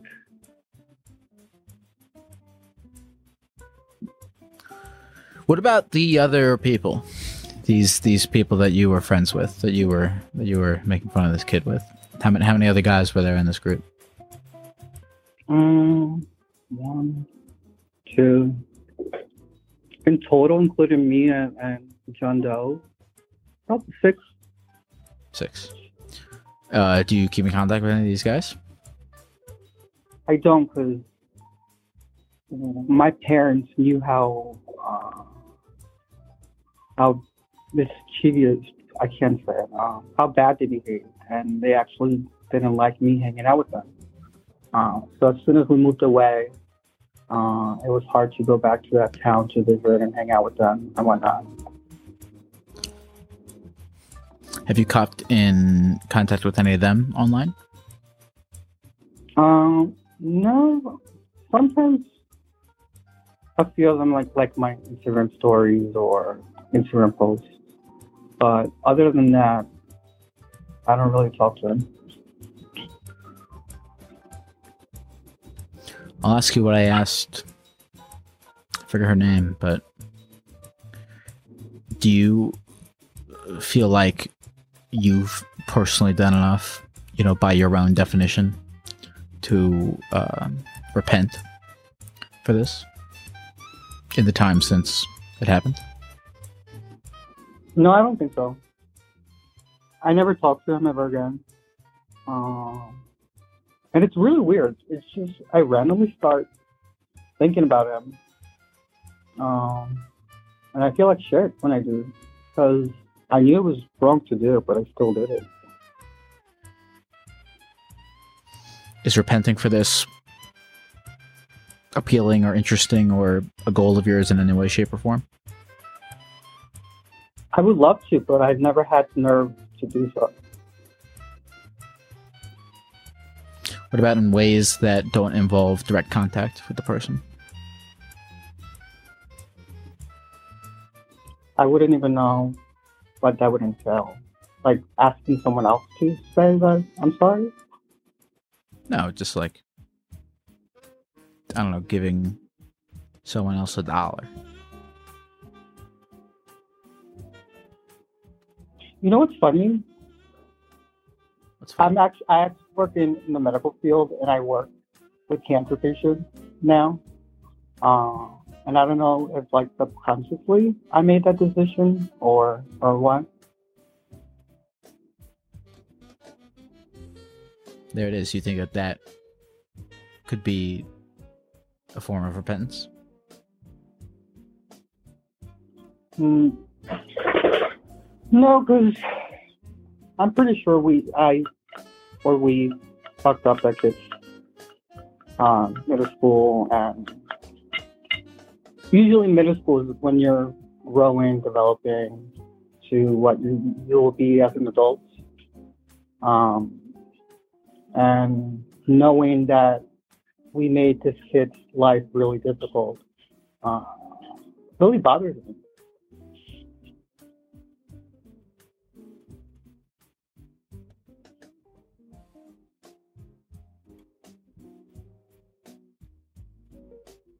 What did you say your name was? Phil. Thank you for sharing, Phil. Thank you. Have a good night. You too. Have a good night. Love you. Appreciate you. I appreciate you too. Take care. Call from Camden. Camden. Hi, how are you doing, Mr. Gecko? All right, Camden. Just came across your show here on Reddit Live, our pan there. Just figured I'd call in and see what this is all about. I'm trying to figure that out myself. Cam, what were you doing before you called in? I just got off of work, kissing ass for money. It's called customer service. Okay. Where do you work customer service at? I work for a company called Publix, and and just in case anyone from management is watching, I love the company and I have no complaints whatsoever. No, look, Camden's not even your real name. I'm not even real. You're in a dream right now, man. You can say whatever you want. I want to know the truth about Publix. Tell me, please. Well, our company's actually in some hot water right now. I don't know if like controversy is something you want me talking about on your show right now, but please. Well, what's the controversy? Is it political? Is it social? Is it hit me. I'll be honest with you. The person who funds or heads our charity organization, or did, I think she just stepped down after this happened, but she donated $300,000 to the rally at Capitol Hill, and were in pretty hot water about it because then Publix went on Twitter and said like, oh, she doesn't represent, you know, what we think, but you know, one of our biggest things is giving back to the community, and so now that where I'm at is like, how does that not represent us if that's our whole thing is giving back and helping other people? Like, how does that not represent us? So are now you, as an individual that works for this company, you know, because it's one, I feel like this it's one thing. I mean, everyone's, you know, has the thing where like, okay, I'm not going to support this company as a consumer anymore, you know, because I don't agree with, you know, shitty things that they've done. But for you, when it's your livelihood, you know, does that add an extra layer of conflict when you're trying to, you know, stand up for what you believe? The fact that it's your livelihood? At this point, I don't care if I get fired because I know a lot of different business owners around the area where, to the point where I'm just like, if I get fired, I have other people that are ready to hire me and get me into their businesses. I'm not too scared of it, you know. Not to mention that they also tried to use one of my coworkers as like a poster child. He's a grown man with a cane. He has cerebral palsy, and they tried to use him as like a example of how good they are to people with special needs when he isn't even really like disabled or anything like that. I mean, he can make his own decisions, and like he had to advocate for his own needs too. And so it's just it's sick. It is. Are you considering quitting? Honestly, if I get a job where it's for me before I get fired, yeah. So you're talking you think you're going to get fired, don't you? At this rate, if anyone from management sees this, before this, did you think, were you on track to get fired for some reason before you called in, before this? I mean, no one cares about this. I don't kiss the management's ass, so probably they don't really like it when you're not like the perfect like individual, just the, you know, fake happiness and all that. It's just fucking it's you know what I mean? It's yeah, when you're not like fake happy and everything like that, they don't like it, and you don't get moved up. What's your like ultimate you could go anywhere place to go after Publix to work? Well, I'm in college right now for geology, and I'm hoping to get a really good career in that in the future. I'm paying for my geology professor as it is, and you know, it's a fantastic opportunity, you know, to, you know, get experience from him and just kind of learn things. And I'm taking things as I go. I want to take things slow with college because I don't want to. I don't want to fuck it up. I have a big opportunity right now with like the money that's been saved up, and so I don't want to waste that and like move terribly fast. You know, I don't know if I'm making sense at all, but yeah, that's kind of where I'm at with that. I love it, man. What did you say your fake name was? Fake name Schmitty. We'll go with Schmitty, huh? How about that? Schmitty. I love it. Yeah. Well, Schmitty, man, look, thank you for calling in, man. You have a good rest of the night, and power to you. You know, do what you got to do. Fuck Publix. Go move on. Go get into rocks. I love it, dude. All right. Yeah, and to slave moderator, whoever just said that, I love you too. Thank you. Love you as well. Rock and roll, man. You take care. Right. Hey, you all have a good one. That guy was nice. He's a nice guy. Call from Bronson. Bronson, hey, are you there? How are you, Bronson? Hello. Doing all right. How are you? Bronson, what do you think of the kindness economy? I'm kind of on your side because it seems like after a time, it does just turn back into a regular economy, right? Turns back into a regular economy immediately. Sorry, what? I said it turns back into a regular economy immediately. Yeah, exactly. And also, I believe, look, do I think it's good to be an asshole? I don't know, but I believe in the freedom to be one. What if I want to just go around being a jerk to everyone? I mean, it's your prerogative. But like, I think there's a balance. You know, like, I wouldn't want to be a jerk to everybody, but I think it's inevitable sometimes to be a jerk to some people. Do you believe that you're a good person? Big question, man. I think, generally speaking, I'm a pretty decent guy. I wouldn't say I'm perfect, but I'm an all right guy.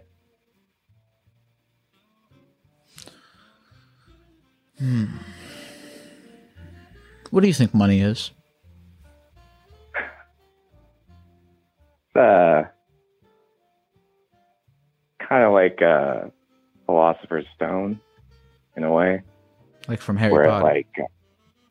Yeah. Well, I'm not sure what the Harry Potter one did, but like the thing that turns lead into gold, like it turns one thing into another thing.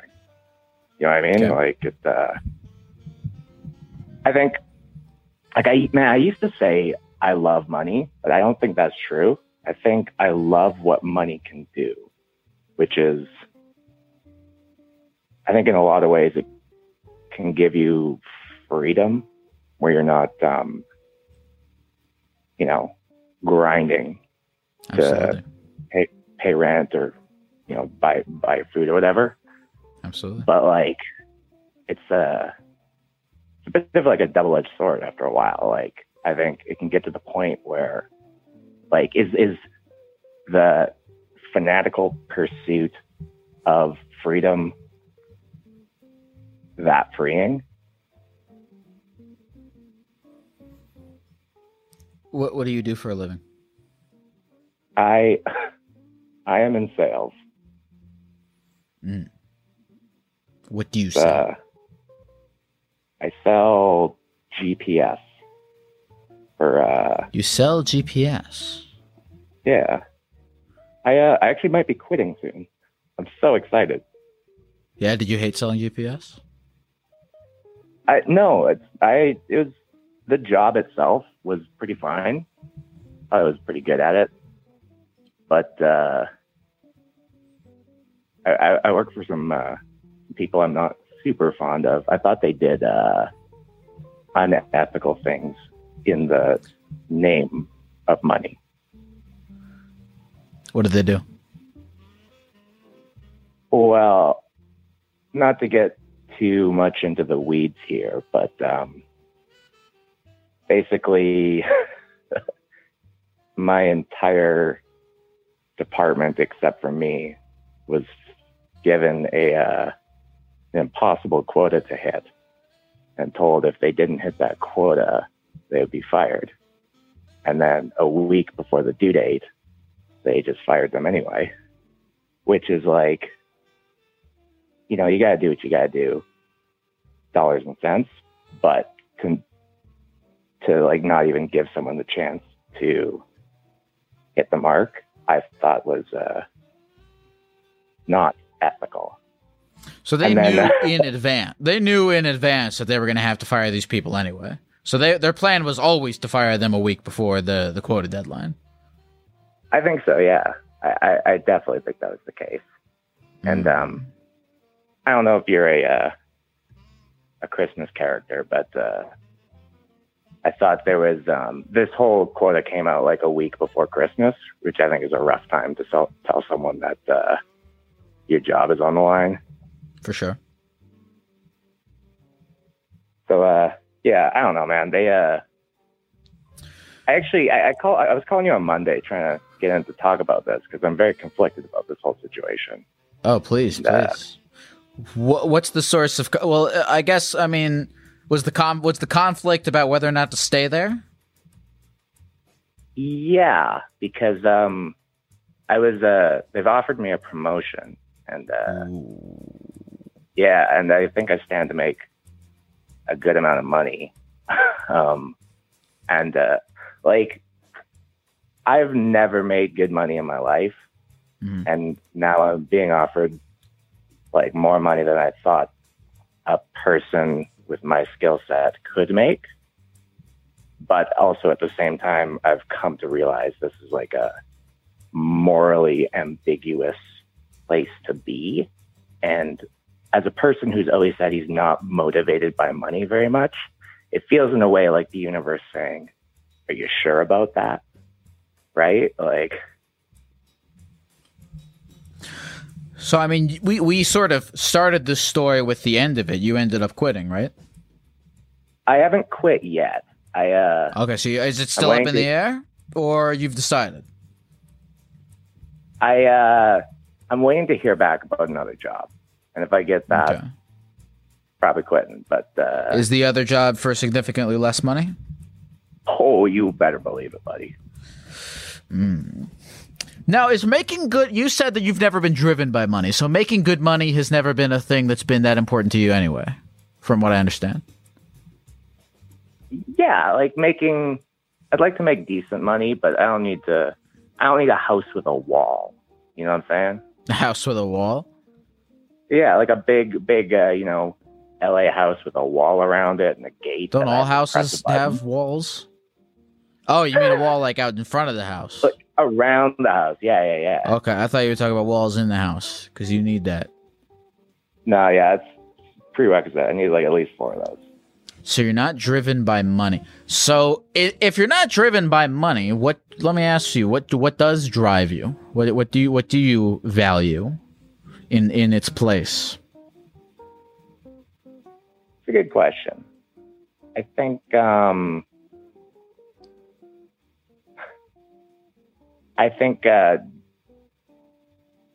that kindness economy guy is gonna love this. I think I generally want to help people or do something that, like, I'll put it to you this way. When I make a sales call to someone, I call them and I say, hey, I'm the GPS man. Do you need GPS? And most of the time they're like, no, never call me again. But sometimes they say, man, I'm so glad you called. Like, I'm looking for this. And that is worth more than anything. Like, that call pays more than any other call I could make. For sure. That is a good feeling when someone needs something and you're able to give it to them. Yeah, exactly, man. Like, if I have the bread that someone wants, I'm happy to, like, I know the guy who supplies the bread for me to distribute to people will not accept kindness for it, but I'm happy to, take the money, pass it into the next hands, and give the guy the bread. And I think at the end of the day, like, everybody wins.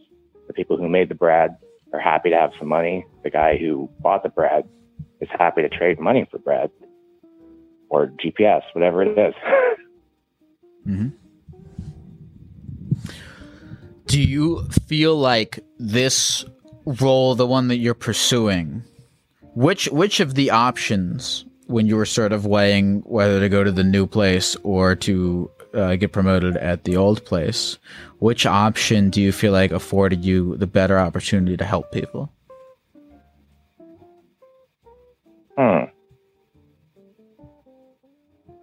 I would say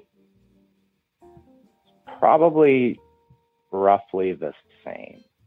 I think roughly the same. Role, yeah, the new role in general, I think, on a more granular level, my role would be exclusively helping people, but in a very small way. Whereas the other role is I have less opportunity to genuinely help someone, but it's a much larger amount of help I provide them. So one role, you provide lots of people with a smaller amount of help. And the other role, you provide less people with a greater amount of help. Yeah, exactly. So if you view these two positions as equal in terms of your ability, in terms of how they serve, what your true goal is, then why is it such a big conflict for you which one to choose? Because the current role is I'm sort of implicitly siding with people who did people I care about dirty. You know what I mean? Sure. So I feel like, you know, if I were to try to come up with an example here, but like, you know, let's say your favorite athlete or musician turns out he, like, you know, sold a bunch of meth to orphans. You'd feel pretty bad about, like, buying his CDs after that, right? You'd be like, I don't know about that. Like, it would feel a little weird. I think it's the same way. Like, Justin Bieber actually did that. You can look that up. Yeah, I believe you. I don't need to look He sold it up. meth to orphans. Okay. That's You can Google Justin Bieber orphan meth, and it'll come up. Like first result, or do I have to look? I think what's important is that whatever you do choose, are you confident in the decision you've chosen? Are you like gung ho down that path? Because that's the thing. You know what I heard someone say once about decision making is that whether or not your decision is the right decision, you actually have more control over that than you think, right? Because whatever you choose, there is no right decision. You choose something and then you make that the right decision. If that makes any sense. Yeah, definitely. I saw something kind of similar about that, where someone was talking about they're looking at a fruit tree with a bunch of nice pieces of fruit on it, and they sat there deciding which piece of fruit to take, and over time the fruit fell to the ground, and you know, got exactly, man. So I think you're absolutely right. It is more about making a choice and committing. What did you say your name was? Bronson. Well, Bronson, man, you know, good luck to you in the future, and I appreciate you sharing with us. Yeah, thank you for taking my call, man. I appreciate it. Of course, man. I'll talk to you soon. You have a good night. You too, buddy. Take care. Call from Bader. Bader. Yeah, and the slave moderator, whoever did that. Bader, you gotta turn your stream off. You gotta turn the stream off, Bader. Because I can hear it in the background. Bader, are you there? I'm there. Who are you, Bader? I'm just a DoorDasher, delivering people's food to them every day. Are you on the job right now? I am not, but I did work about 30 minutes ago. In the snow? No. I'm not on the East Coast. Do you like DoorDash? I mean, it's all right. It's nice that you get to do what you want, work when you want. You don't have a boss. You're your own boss. You know. You would be good in like a commercial for working for them. And you can just say exactly what you said just now, exactly how you said it. And I would actually be pretty sold. Oh, yeah? Yeah. You think corporate cares? You think they care about their DoorDash drivers? Probably not, no. But I think that like if I saw a commercial for like sign up to run DoorDash and you said exactly like, yeah, it's kind of cool, you get to make it like that, I'd be like, I believe that is what that experience is like, as opposed to if, you know, it was ultra upbeat or anything like that. Yeah. And that's just the truth. That's all it is. What's your talent? I breed fish. How'd you get into that? Well, I started with a 35-gallon tank, and I had fish in it. And then they had babies, and I was like, what? No way. And then I got a bigger tank, and then I got more fish, specifically guppies. and plecos. Plecos? Yep. What is a pleco? A pleco, it's like the bottom feeder. It sucks everything. It gets big. They can be striped. They're just the bottom feeder of the tank, and they're kind of dope looking. What do you do with the fish after you breed them? Do you sell them? Nah, I just either feed them to the catfish I have, the babies, or I leave them in the tank for them to grow. So you have a separate... How many different tanks do you have? I have 3. So you got a predator tank and a prey tank. Yeah, pretty much. I don't think of it like that, but yeah. That's interesting. You don't really have to... So you have... Fuck, dude. That's like... This is like a fish pyramid scheme of some kind, because you don't have to buy fish food because you have other fish that are food. Yep. And I have plants, so everything like cleans itself. I have shrimp that clean the plants, and the plants clean the water. So everything's like, I can just leave it, and it works like by itself, like an ecosystem. Does it make you feel like God?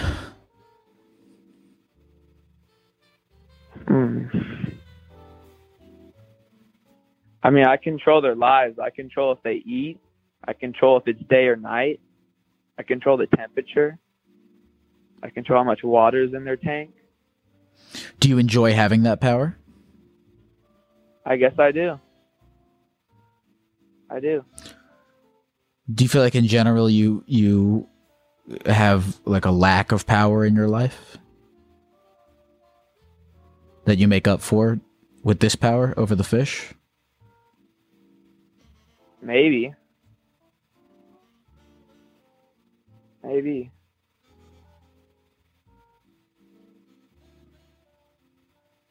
You think the fish are like they mean something else because of something else? Like the fish are...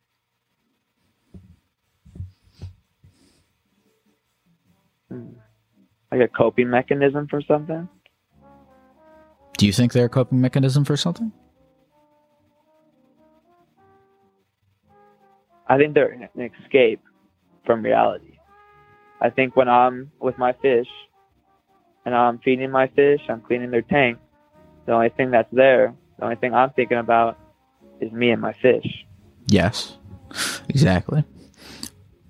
But I mean, look, that's not that much different from fucking any other action that isn't just kind of sitting and staring at the wall, you know? Right, when you're with your fish, you're focused 100%. Well, like looking at a wall and looking at fish, like my fish, like everything's different. They're different colors. Like, you don't know what's gonna happen. Everything's random. What do you feel like you're escaping from?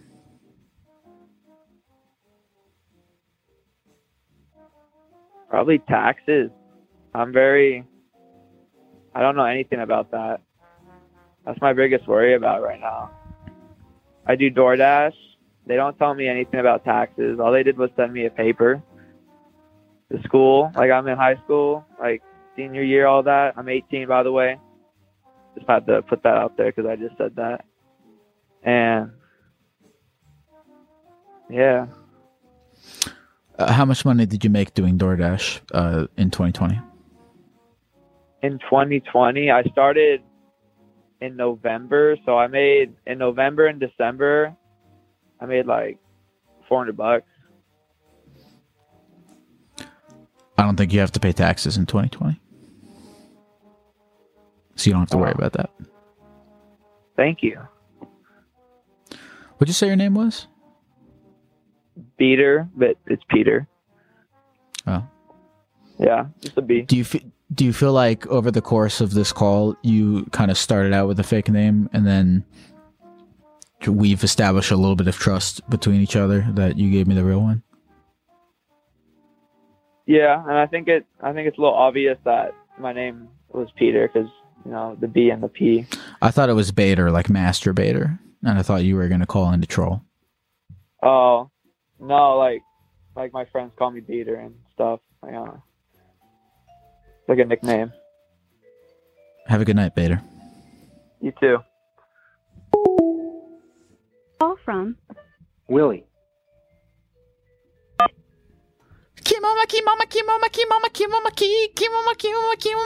Mama, where did you put the keys to my car? Where did you put the fucking keys to my fucking car? I gotta go to the store and buy myself a loaf of bread to make some peanut butter and jelly sandwiches. I'm So give afraid me you're my gonna eat fucking into keys. many peanut butter jelly sandwiches. So I had your keys. I hid your keys. You said, don't hit my keys. Don't hit my keys, please. But I did it anyway. I do it every day, and I'll do it, and I'll do it until you pay me $5. Mama, please don't hide my keys. I don't have $5 in my bank account right now. Why do you do this to me? I don't have a lot of cheese. Mama, please don't hide my keys. You better get a job or learn to rob or get some keys that are hanging on a bob. Better get that money, my little sonny, if you want any peanut butter and honey. I don't want to live a life of crime. Well, that's too bad. I don't want to, but I need a few dimes to get my peanut butter jelly sandwiches. Mama, please. You could maybe try investing in the market and making some dollars. You will go online, and then if some people holler, they say some things, and their phone it rings. It's your broker. You've gone broke, sir.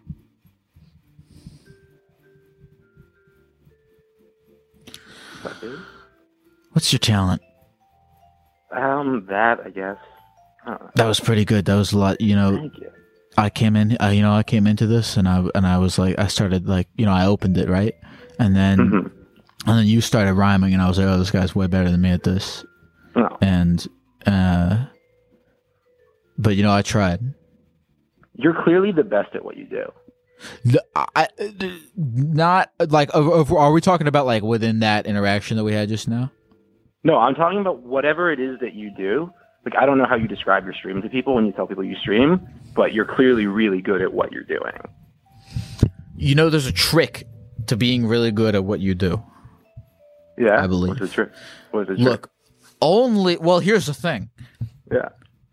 I feel like, well, it depends. Like, look, if you look at what I do as interviewing, like, of course I'm not the best interviewer. But if you look at what I'm doing as, doing myself, of course I'm the best person at doing myself.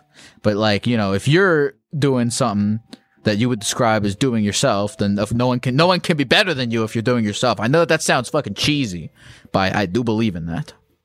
Right, but you found a way of being yourself that is clearly very entertaining to a large number of people. So I found a good medium for it. You did. It's a new medium, which is very cool. It's very cool to live in the time when people can do things like this. It's hard. It's a lazy medium, streaming. Mm-hmm. It's a very lazy medium. It's still work, it is laborious, but it's like before this, I used to make movies. It's so like making a movie. Or like editing it's the opposite of this, because this I'm in lights for 3 hours talking to people. Editing a movie or a video is you're alone in the dark, you talk to no one for days. But but you come out with a more refined product than just sitting around blabbing on a stream. Right. That's very funny because I also do a lot of editing, and it's like you're charging up for this one big blast, and you really hope the blast is perfect, and then getting to do something like this. And I do something a little bit similar, but I don't mean to compare myself to the Gek, but it's kind of like, I can say anything, and it's all equally valid. And if it's like not perfect, it's nested in the middle of a 3-hour stream, so who cares? Exactly. Exactly. Right? Yes. Exactly. Yeah, you get it, man. You get it. And another thing is like, I feel like on a stream, I think you're more raw because in like a video or like a fucking tweet, even anything that's pre-written, you type something or you make something and then you're like, nah, that sounds stupid, and you throw it out and you come back. But now if I say something and I'm like, and I think right after I said it, I think that's stupid, it's already out. I don't have time. I can't retract it. Right. So it's the most raw version of your thoughts. And you always have the option of going back and making a more refined version of it. Yes. But you don't have to. It's true. It's true. I never do. What is this thing that you do that you were saying is similar? Do you stream? I do stream. I stream as a character, and I don't usually talk about it, but I might as well because you seem to be also streaming as a character, and you get it. The character is I pretend to be a German man, and I play the saw, and I do it on here, and it's a fun time. You pretend to be a German man on RPAN. Mm-hmm. Yes. Yes. His name's Jaime Wilhelm. Jaime Wilhelm. If I may say his name. Oh, of course. Well, now, tell me the origin of Jaime Wilhelm. That's a great question. Are you familiar with the band Wolfpack? They do the "What Does the Fox Say" song. No, that's a guy from a different country. But I am not familiar with the band Wolfpack. Then they're phenomenal. But I happened to have gone to a summer camp where the big front man Jack Stratton was a teacher, and I learned from him. And he had a character named Mushy Krongold, who's like anyone out there. If you Google Mushy Krongold, there's some very, very nice stuff. And I don't know. I just wanted a character too, so I started doing this bullshit in college. And then kept doing it after college in live settings, and then live shows went away, and then I discovered RPAN and had a blast, and continue to have a blast. So you were doing this German man of live shows of it? Yeah. Yeah. How did these shows go? Were they pre-written or were they improvised? Or were they musical? Were they comedy? They were. Tell me everything. Comedy. I'm so curious. Yeah, absolutely. I also in the before times did stand up, but I would find that this character would consistently do better than the stand up. Yes. So I ended up doing the character a lot. But I think correct me, tell me if this feels similar for you. I don't know why the character works. Do you claim to know why what you do works? I think I know why it depends on how you define works, because you could define that if you wanted to define that as objectively as like, are there people watching me do this right now? Then yes, it works objectively. Right. But if you want to define it is it, there's a lot of different ways to define if something works. But I think, I don't know, if I went into why I thought this worked, it would, I think I'd get too, I know why it works for me.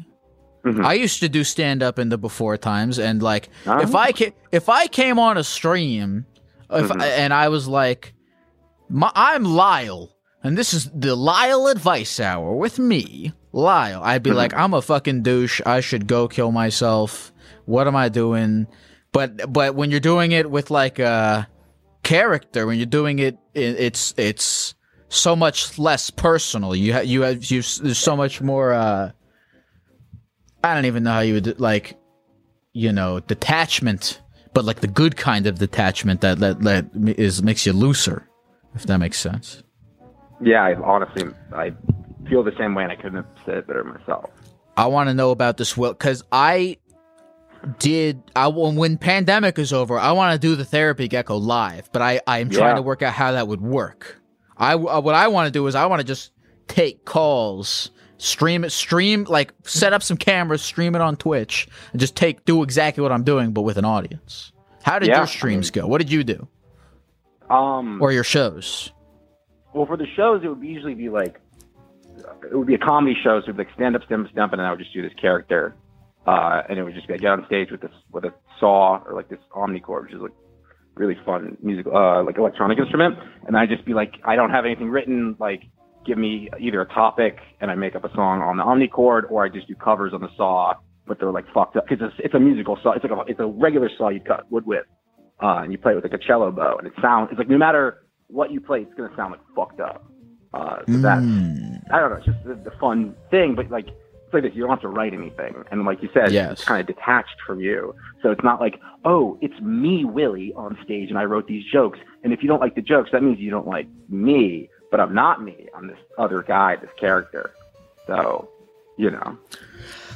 It's hard, I think, with streaming though, because like when if you go on stage and you did stage, if you go on stage and you just start talking and everything you say doesn't sort of wrap up into a neat little bow that has a laugh at the end, it doesn't work live. But if you do it on the computer, it's different because, I mean, half the people watching this right now probably have it open in like another tab while they're like on Facebook or doing something else. It's not as intimate.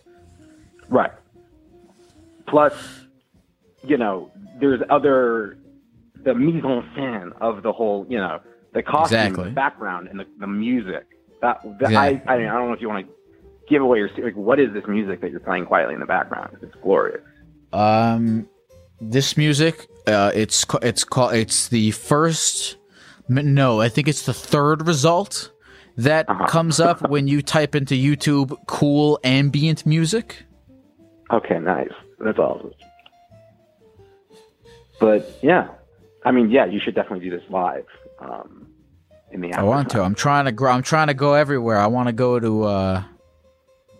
I don't know. I'll figure it out. If I show up to goddamn Austin, Texas, and 3 people come, if one person comes, I'm literally just gonna live stream myself.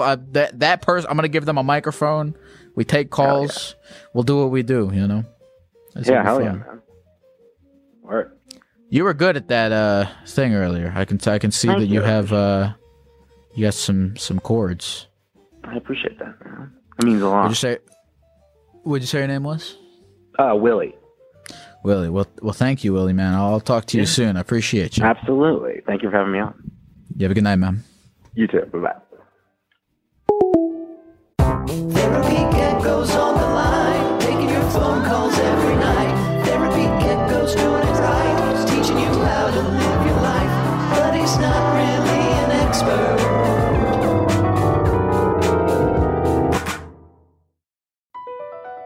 BP added more than $70 billion to the U.S. economy in 2022 by making investments from coast to coast. Investments like building charging hubs for fleets of electric buses in California and starting up new infrastructure in the Gulf of Mexico. It's and, not or. See what doing both means for energy nationwide at bp.com/investing in America.